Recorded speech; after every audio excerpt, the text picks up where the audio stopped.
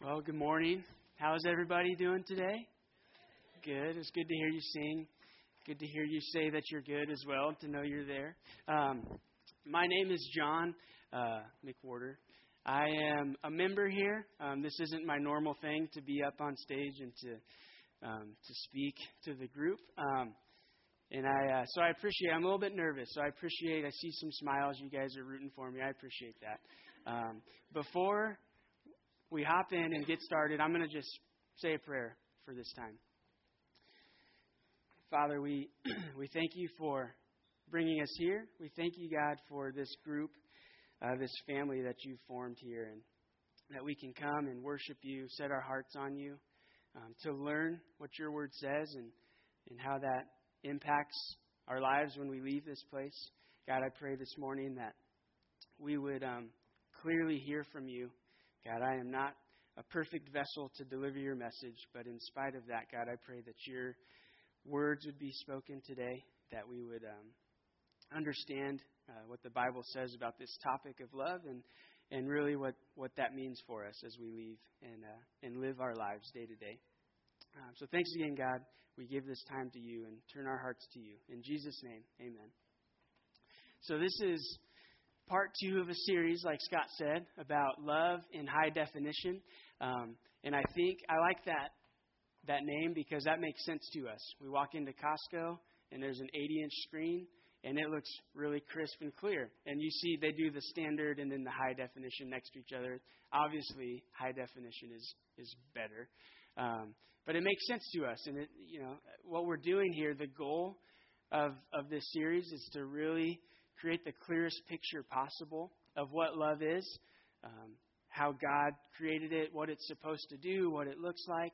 And so we want a high definition picture of love. And we need this reminder in Scripture because love gets blurred. It's a common word. It's a common concept. In fact, I heard somebody say recently that something like 90% of all songs have to do with love. And whether or not it says the word, it's about some sort of love. I don't know if that's true, but it seems like that could be true. You turn on the radio and you hear Kesha, Your Love Is My Drug.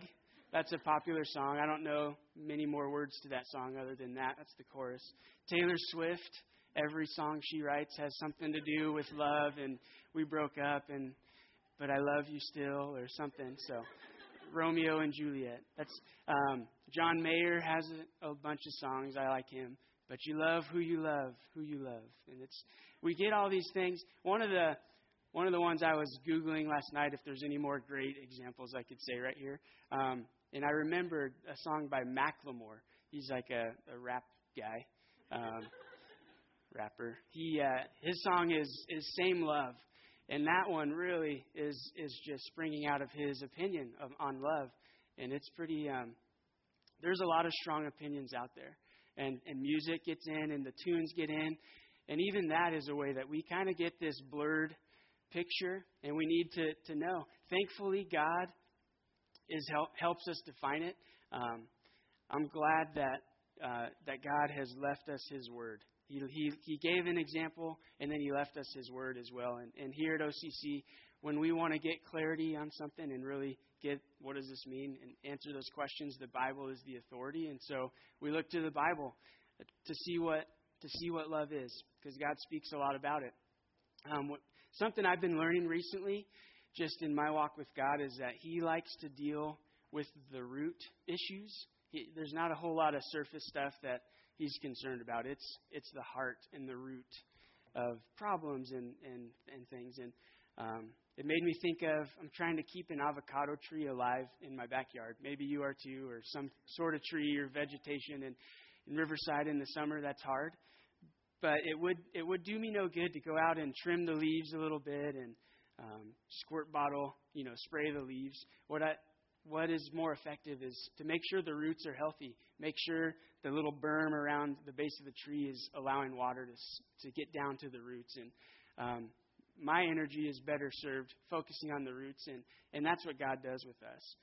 He doesn't want to just trim some of the surface things. He wants our hearts, really the roots, to be impacted by the way He designed it. So He's dealing with our root in our life. And today we're going to dig into two different passages that they really reveal some of these root issues concerning love.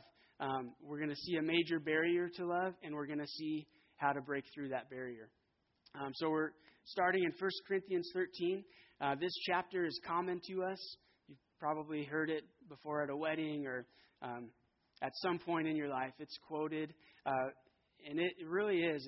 It's a gold mine for knowing what love is, how God designed it. So let's recap real quickly. Last week, Bruce spoke on the first 3 verses. They'll be up here.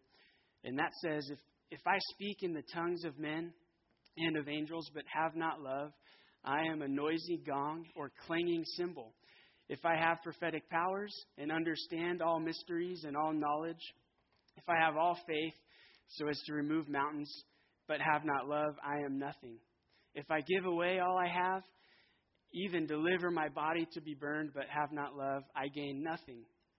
So to summarize, love should be the motive. Love has to be the fuel behind our words and our deeds, or we're nothing. If we put all our words, all our deeds on this scale and look to see what our reward is going to be, and if those things are loveless, the scale says 0.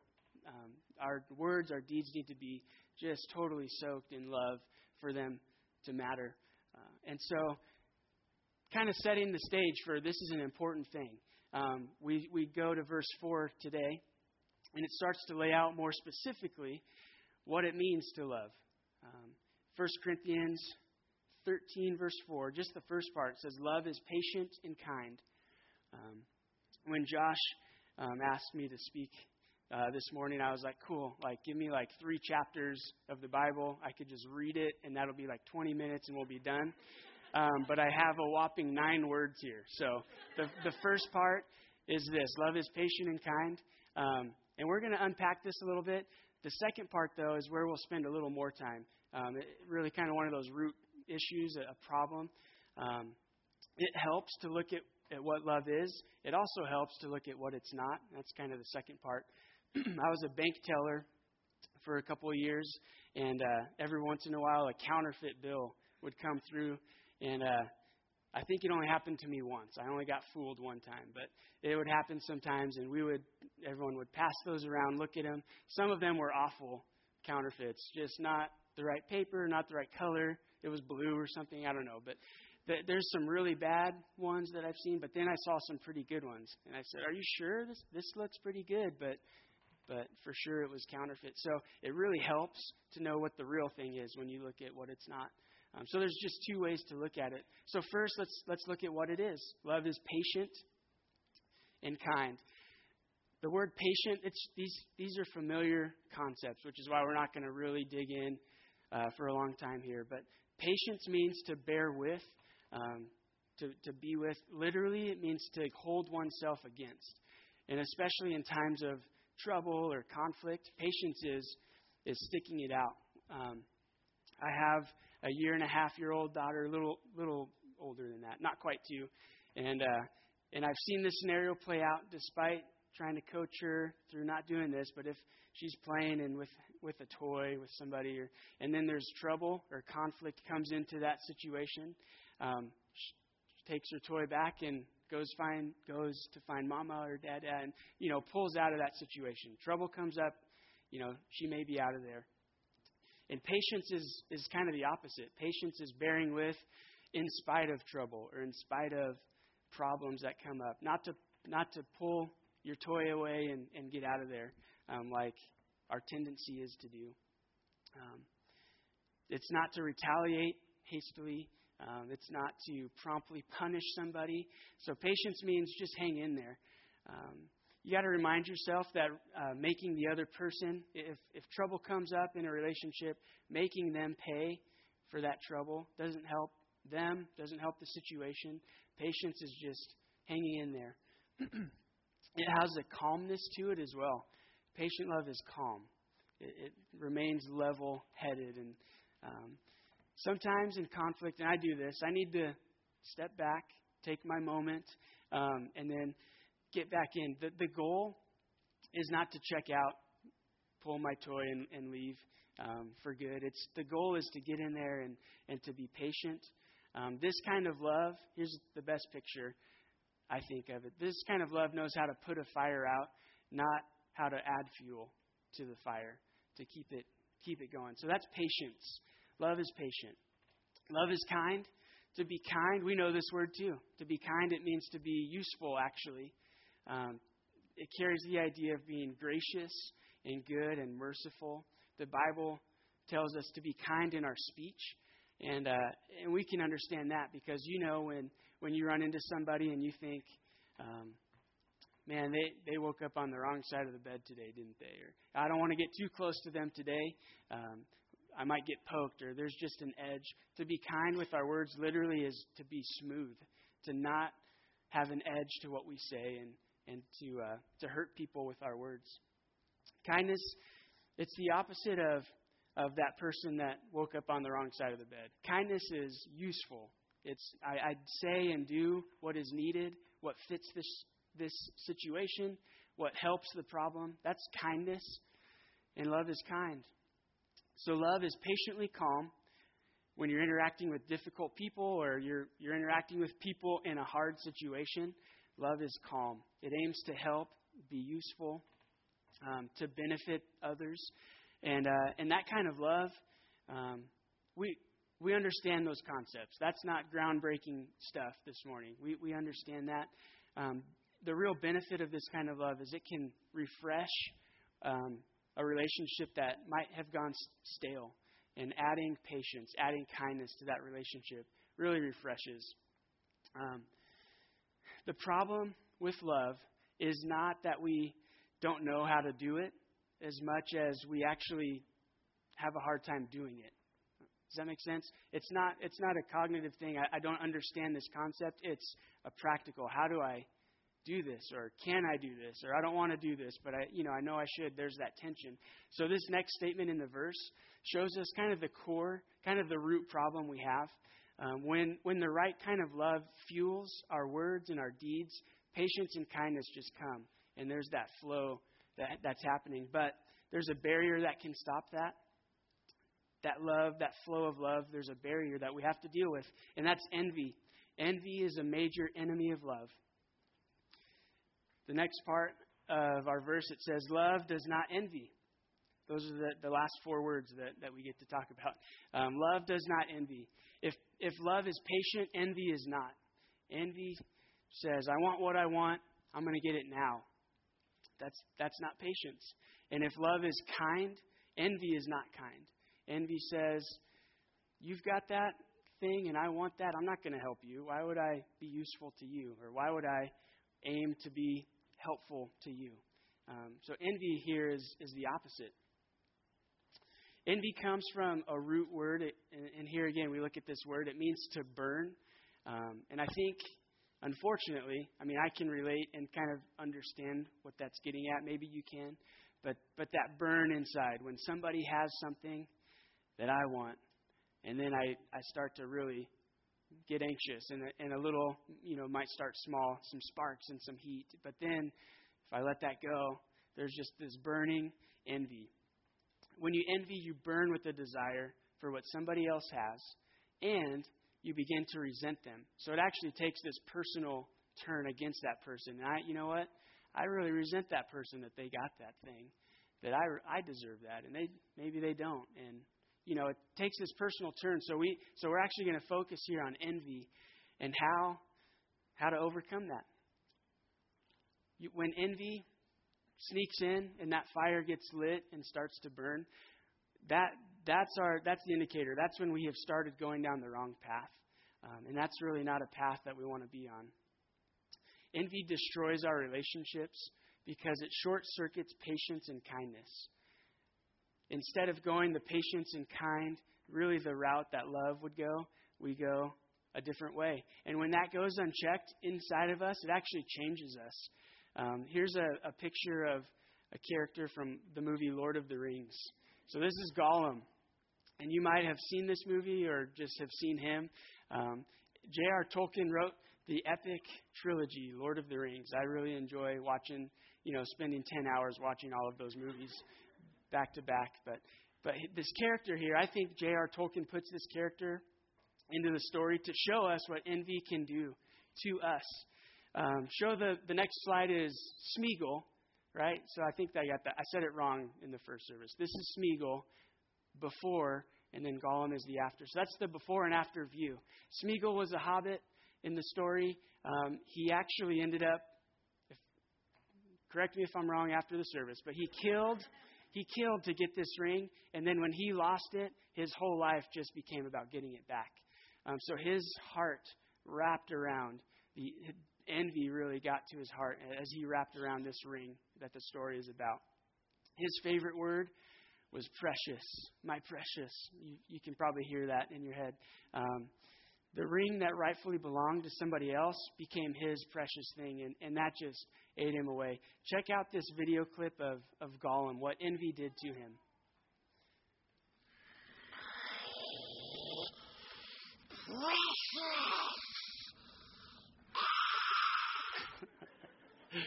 Pretty intense. So you might say, yeah, that's, fictional. There's computer graphics going on. I watched the making of this character, and it's this guy that puts on a morph suit. And anyway, that's computer. That's animated, right? But I think it's actually probably a pretty good picture of what's going on inside. When we get envious, we wrap around. The point here is it changes us, like Smeagol changed into this. And when it goes unchecked, this is what happens. We need to always kind of keep a check on envy in our heart. When we want things bad enough, like Smeagol wanted the ring, love is no longer fueling our interactions with people. He dealt with people and probably was burned bridges with people. But when we do that, we lose love for other people in our heart when envy is driving us instead of love. Envy really just puts on a chauffeur hat and takes us the way it wants us to go. And we should not want to go that way. There's really three major categories of things we envy, and I can relate to all three of these things. First, status and significance is a real slippery slope for us. When somebody else gets the title, they get the job, they get that responsibility that I wanted, that's really hard. We want that, and they got it. And that's an invitation for us to begin to envy that. It could be somebody close in our family even. It can be a friend. And our love just kind of dries up and takes another direction. It's easy to do that. Another area is stuff.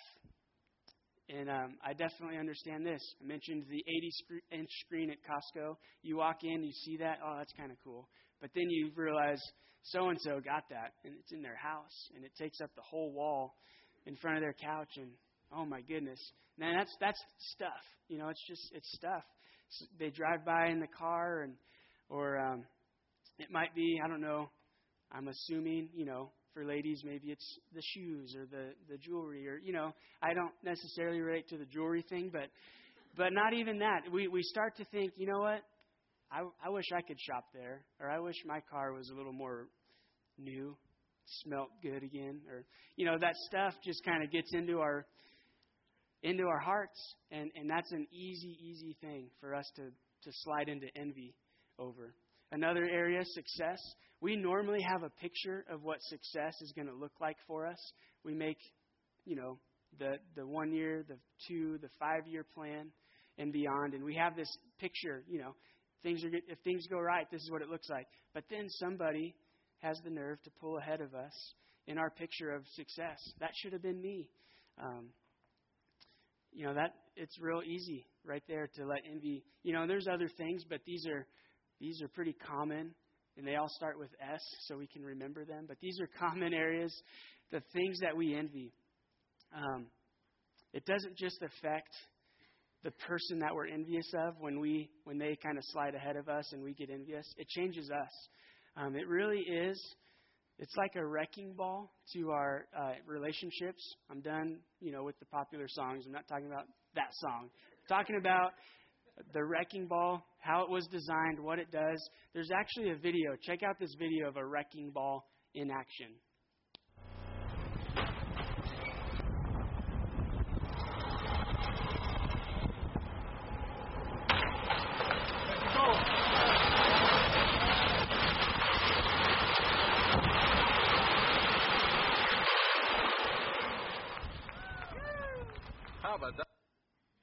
How about that? I think the guy said. That wrecking ball, it was designed to destroy, and it just knocks away at, in a strategic point in the structure, and it goes down. I don't know if you noticed, it even wrecked the wrecking ball on that one. The thing knocked it over. But so envy is the wrecking ball, and the structure is our relationships, where love and really goodwill in a relationship starts to build this structure. Envy comes in, and it just pounds away, and it's wrecking our relationships, and that's a major problem. There's another verse that we'll look at, James 3:16, and I think that verse accurately describes what's happening when envy comes in and starts to destroy. James, by the way, is the half-brother of Jesus, and I think, imagine your brother or someone like a brother or sister to you that says, you know what, actually I'm God, and you should follow me. I got 100 reasons why I'm not going to follow you, and why I don't think you're God. So the fact that James followed Jesus is pretty strong evidence that Jesus was who he said he was. His brother got on board, and he writes a helpful verse here. He says, "For where jealousy and selfish ambition exist, there will be disorder, every vile practice." So here, jealousy is a synonym for envy, like we're looking at in 1 Corinthians. Envy, what it's saying, the progression is envy leads to disorder.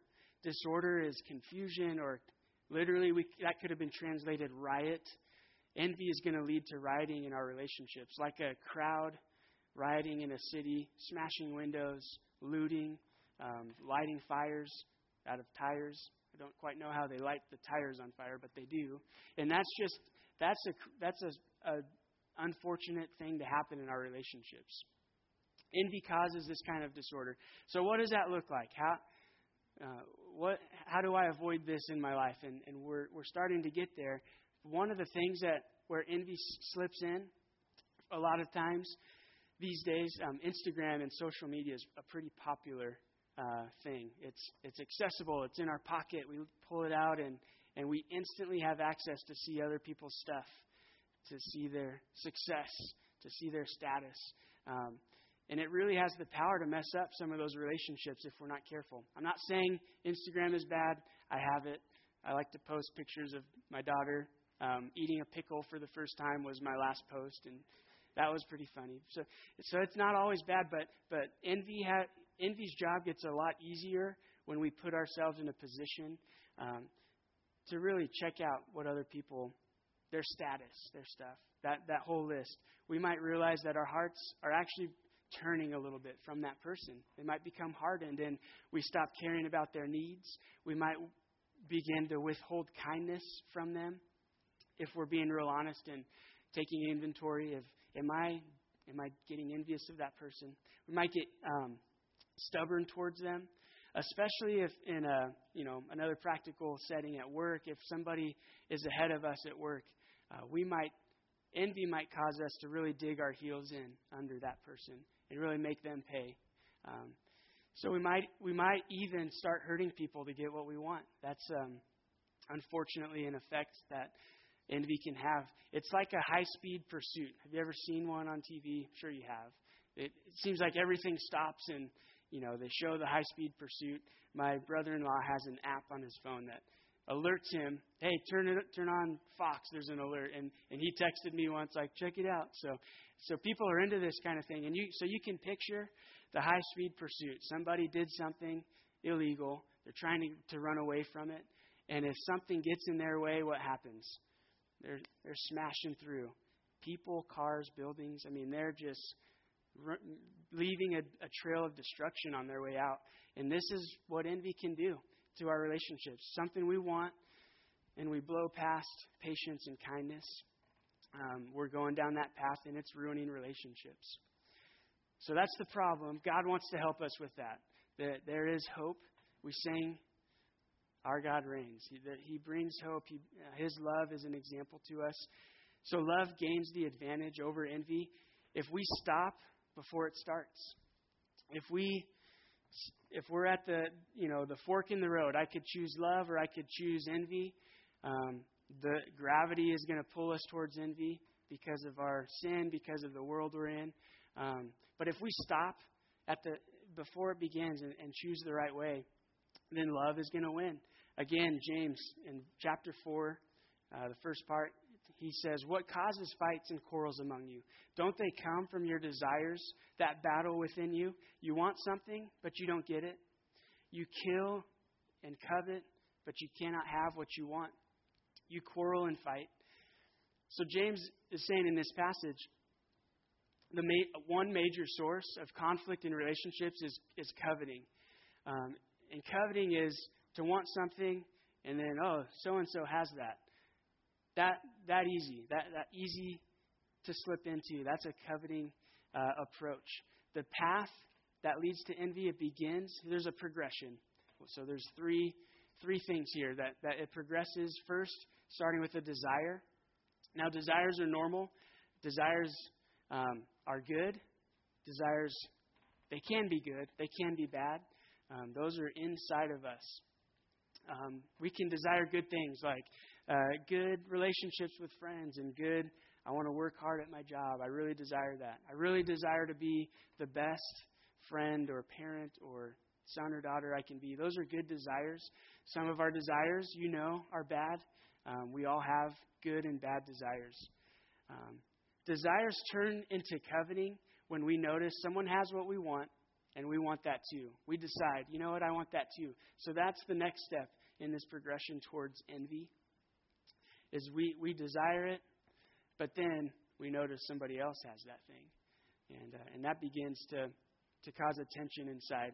And we're familiar with this word and with this concept coveting because God said it's out of bounds. He put it on the top 10 list in the Old Testament, the 10 commandments that many people are familiar with. Check out in Exodus 20 from the 10 commandments. You shall not covet your neighbor's house. You shall not covet your neighbor's wife or his male servant or his female servant or his ox or his donkey or anything that is your neighbor's. We might update this list and say, you shouldn't covet your neighbor's car. You shouldn't covet his granite countertops and his, new whatever, I don't know, phone. It seems like phones are coming out every month and somebody's got a cooler one. God says, don't let that get to you. Don't covet. So important, actually, that it made the top 10 list. So why does God do that? Because it leads to envy. When I'm coveting something, they have it, I want it. But then envy is next when it starts to turn. There's a personal turn, and I actually resent that person. That's where we get into envy. The scary thing is these things aren't all that different. You can move quickly through this process to envy. And the problem is it's impossible to love somebody if you envy them. You're completely unmotivated because it took that personal turn, and because I resent them, that just clogs love that you're able to express to them.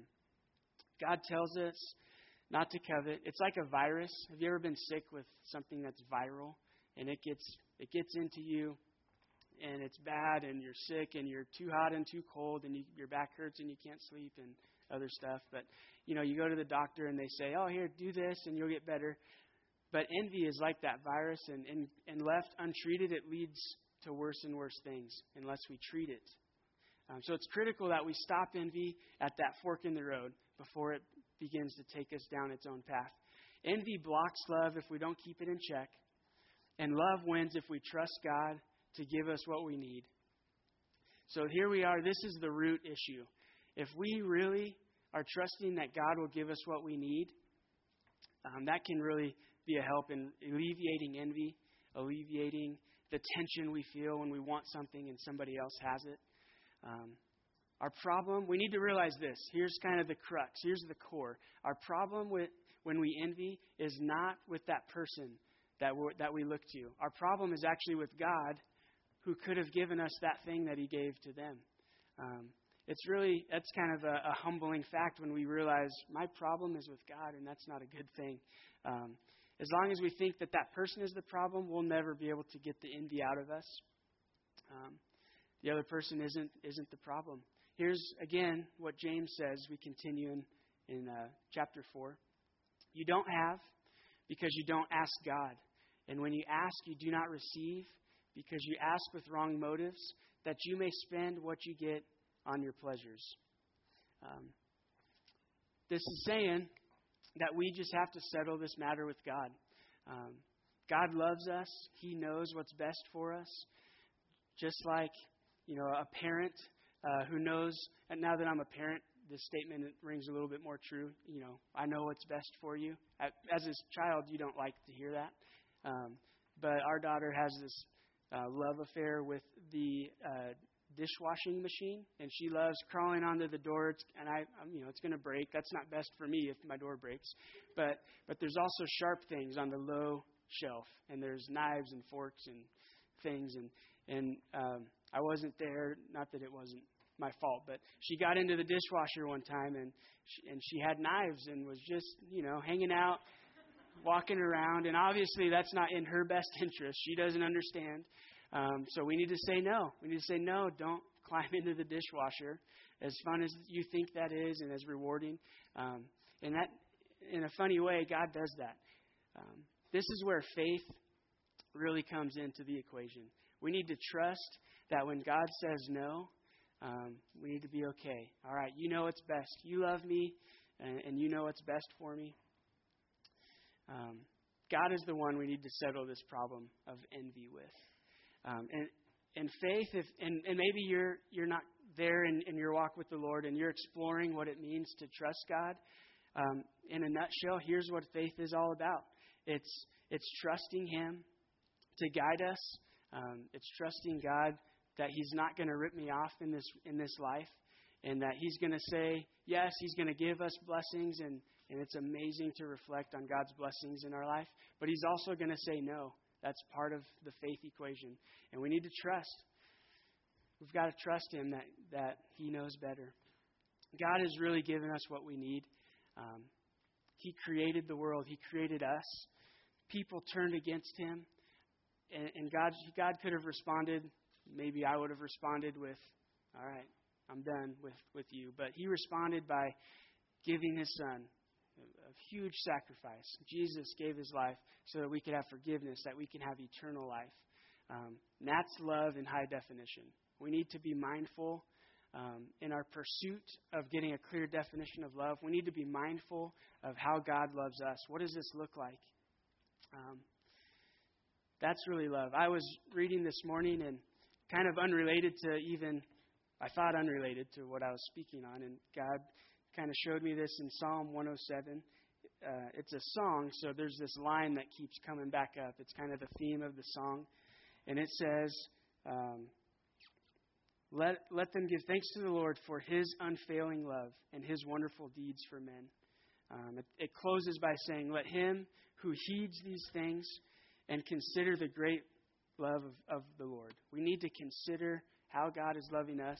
And that word unfailing kind of popped up in my mind, and I was thinking, I've got a lot of things that fail. And, we all do. Our cars end up failing, and that can lead to envy of somebody who's got a better car. As silly as it sounds, our teeth are going to fail. Our hair might one day fall out and fail us. And there's just life. We're just pounded over and over again with unfailing things. With failing things. So how great is it to consider God's love? It's never going to fail. It's always going to be there. It's always our example. So since God's love, in His love, He's given us all we need, we can really choose to be content with what He gives us. We can choose the right response to somebody who gets what we want. Again, fork in the road. We can choose that right response. What we need to do, and here's kind of to close on a practical thing, what we need to do is not just get rid of envy. That's going to be difficult, and it's going to be a process. But it's not enough just to remove a bad habit. You actually need to replace that habit with something the opposite, something good. And so what we need to do is when somebody gets what we wanted, we need to actually celebrate with them. Instead of have our own pity party and get wrapped up into what Smeagol was wrapping up into. What we need to do is celebrate. Hey, you got that thing. Great. let's celebrate. Let me buy you a Coke and tell me about that thing. That's effective for me, by the way. That's a celebration. Maybe think about how can I really celebrate with this person? Love wins when we stop comparing what we have, what they have, and we start celebrating with other people. That's kind of the habit that we need to work in and what Scripture helps us understand about love. I find myself coveting, and maybe you do too sometimes. Maybe it's the status thing. Maybe it's the stuff that we want or success that comes along the way for other people. But what we can do is ask God, and He will help as we begin celebrating with them. It's one of those things where your heart probably won't be there the first time you do it, but you've just got to do it slowly. Your heart gets behind it, and you really genuinely are celebrating with people. And God will help us with that. I want to invite the worship team back up to the stage. Ushers, would you start your preparations for the tithes and offerings? And I'd like you to think through some of your next steps this morning. Pull out that connection card in your bulletin, and you can use this time, a couple minutes, fill out any information on there or even some next steps that I'll be suggesting. You can drop that card in the offering basket. With this series, we're beginning to unfold and try to really get a clear picture of love and how we can work that into our lives. It's not enough just to know, okay, that's what it is. We know love is patient and love is kind. The hard part is getting it into our lives. How do we do that? So the verse, look again, love is patient and love is kind. It does not envy. 9 words that we could say a lot more about. It really is impossible to love people if we hold envy towards them. Envy, again, removes that motivation to love people. Love genuinely is going to throw a party for somebody when success comes, when stuff comes. And it's important that we stop comparing. That's going down the wrong path. Ask for God's help in overcoming. We probably can't do it on our own. We could give it a good shot, but we really need God's help to do that. So here's some next steps that may be helpful to you. Memorize James 3:16, and it says, "For where jealousy and selfish ambition exist, there will be destruction in every vile practice." Keep that on your mind, that's the path that we pull towards. Just gravity pulls us that way. Another thing you may do, write a note, give somebody a call or a text. Say, you know what? I really am happy for you. Congratulations on that thing. I really appreciate that you got that. And that's hard to do. I started thinking, who could I do that for? And man, that takes a lot. So maybe that's a 3rd or 4th step for you. But think, where am I at on this issue? And what's my next step? And you can mark that on your connection card. Let me pray as we close. Father, thank you so much for your love. We sing about it and we read about it, and we try to work that into our lives, our day-to-day interactions with people, and it's a hard thing. Thank you for your example. Thanks for your word that helps us get a real clear picture of what love is. Help us, God, to begin to unravel the envy that our heart might be in. Help us, God, to see where it is we choose the wrong path and we don't choose love. And help us, God, to really genuinely celebrate with people. Allow our hearts to get there quicker when we start practicing that. God, we pray for this offering and ask that you would use it for your kingdom. Pray you would give the church and leaders wisdom on how to best do that as we give. In Jesus' name we ask all these things. Amen.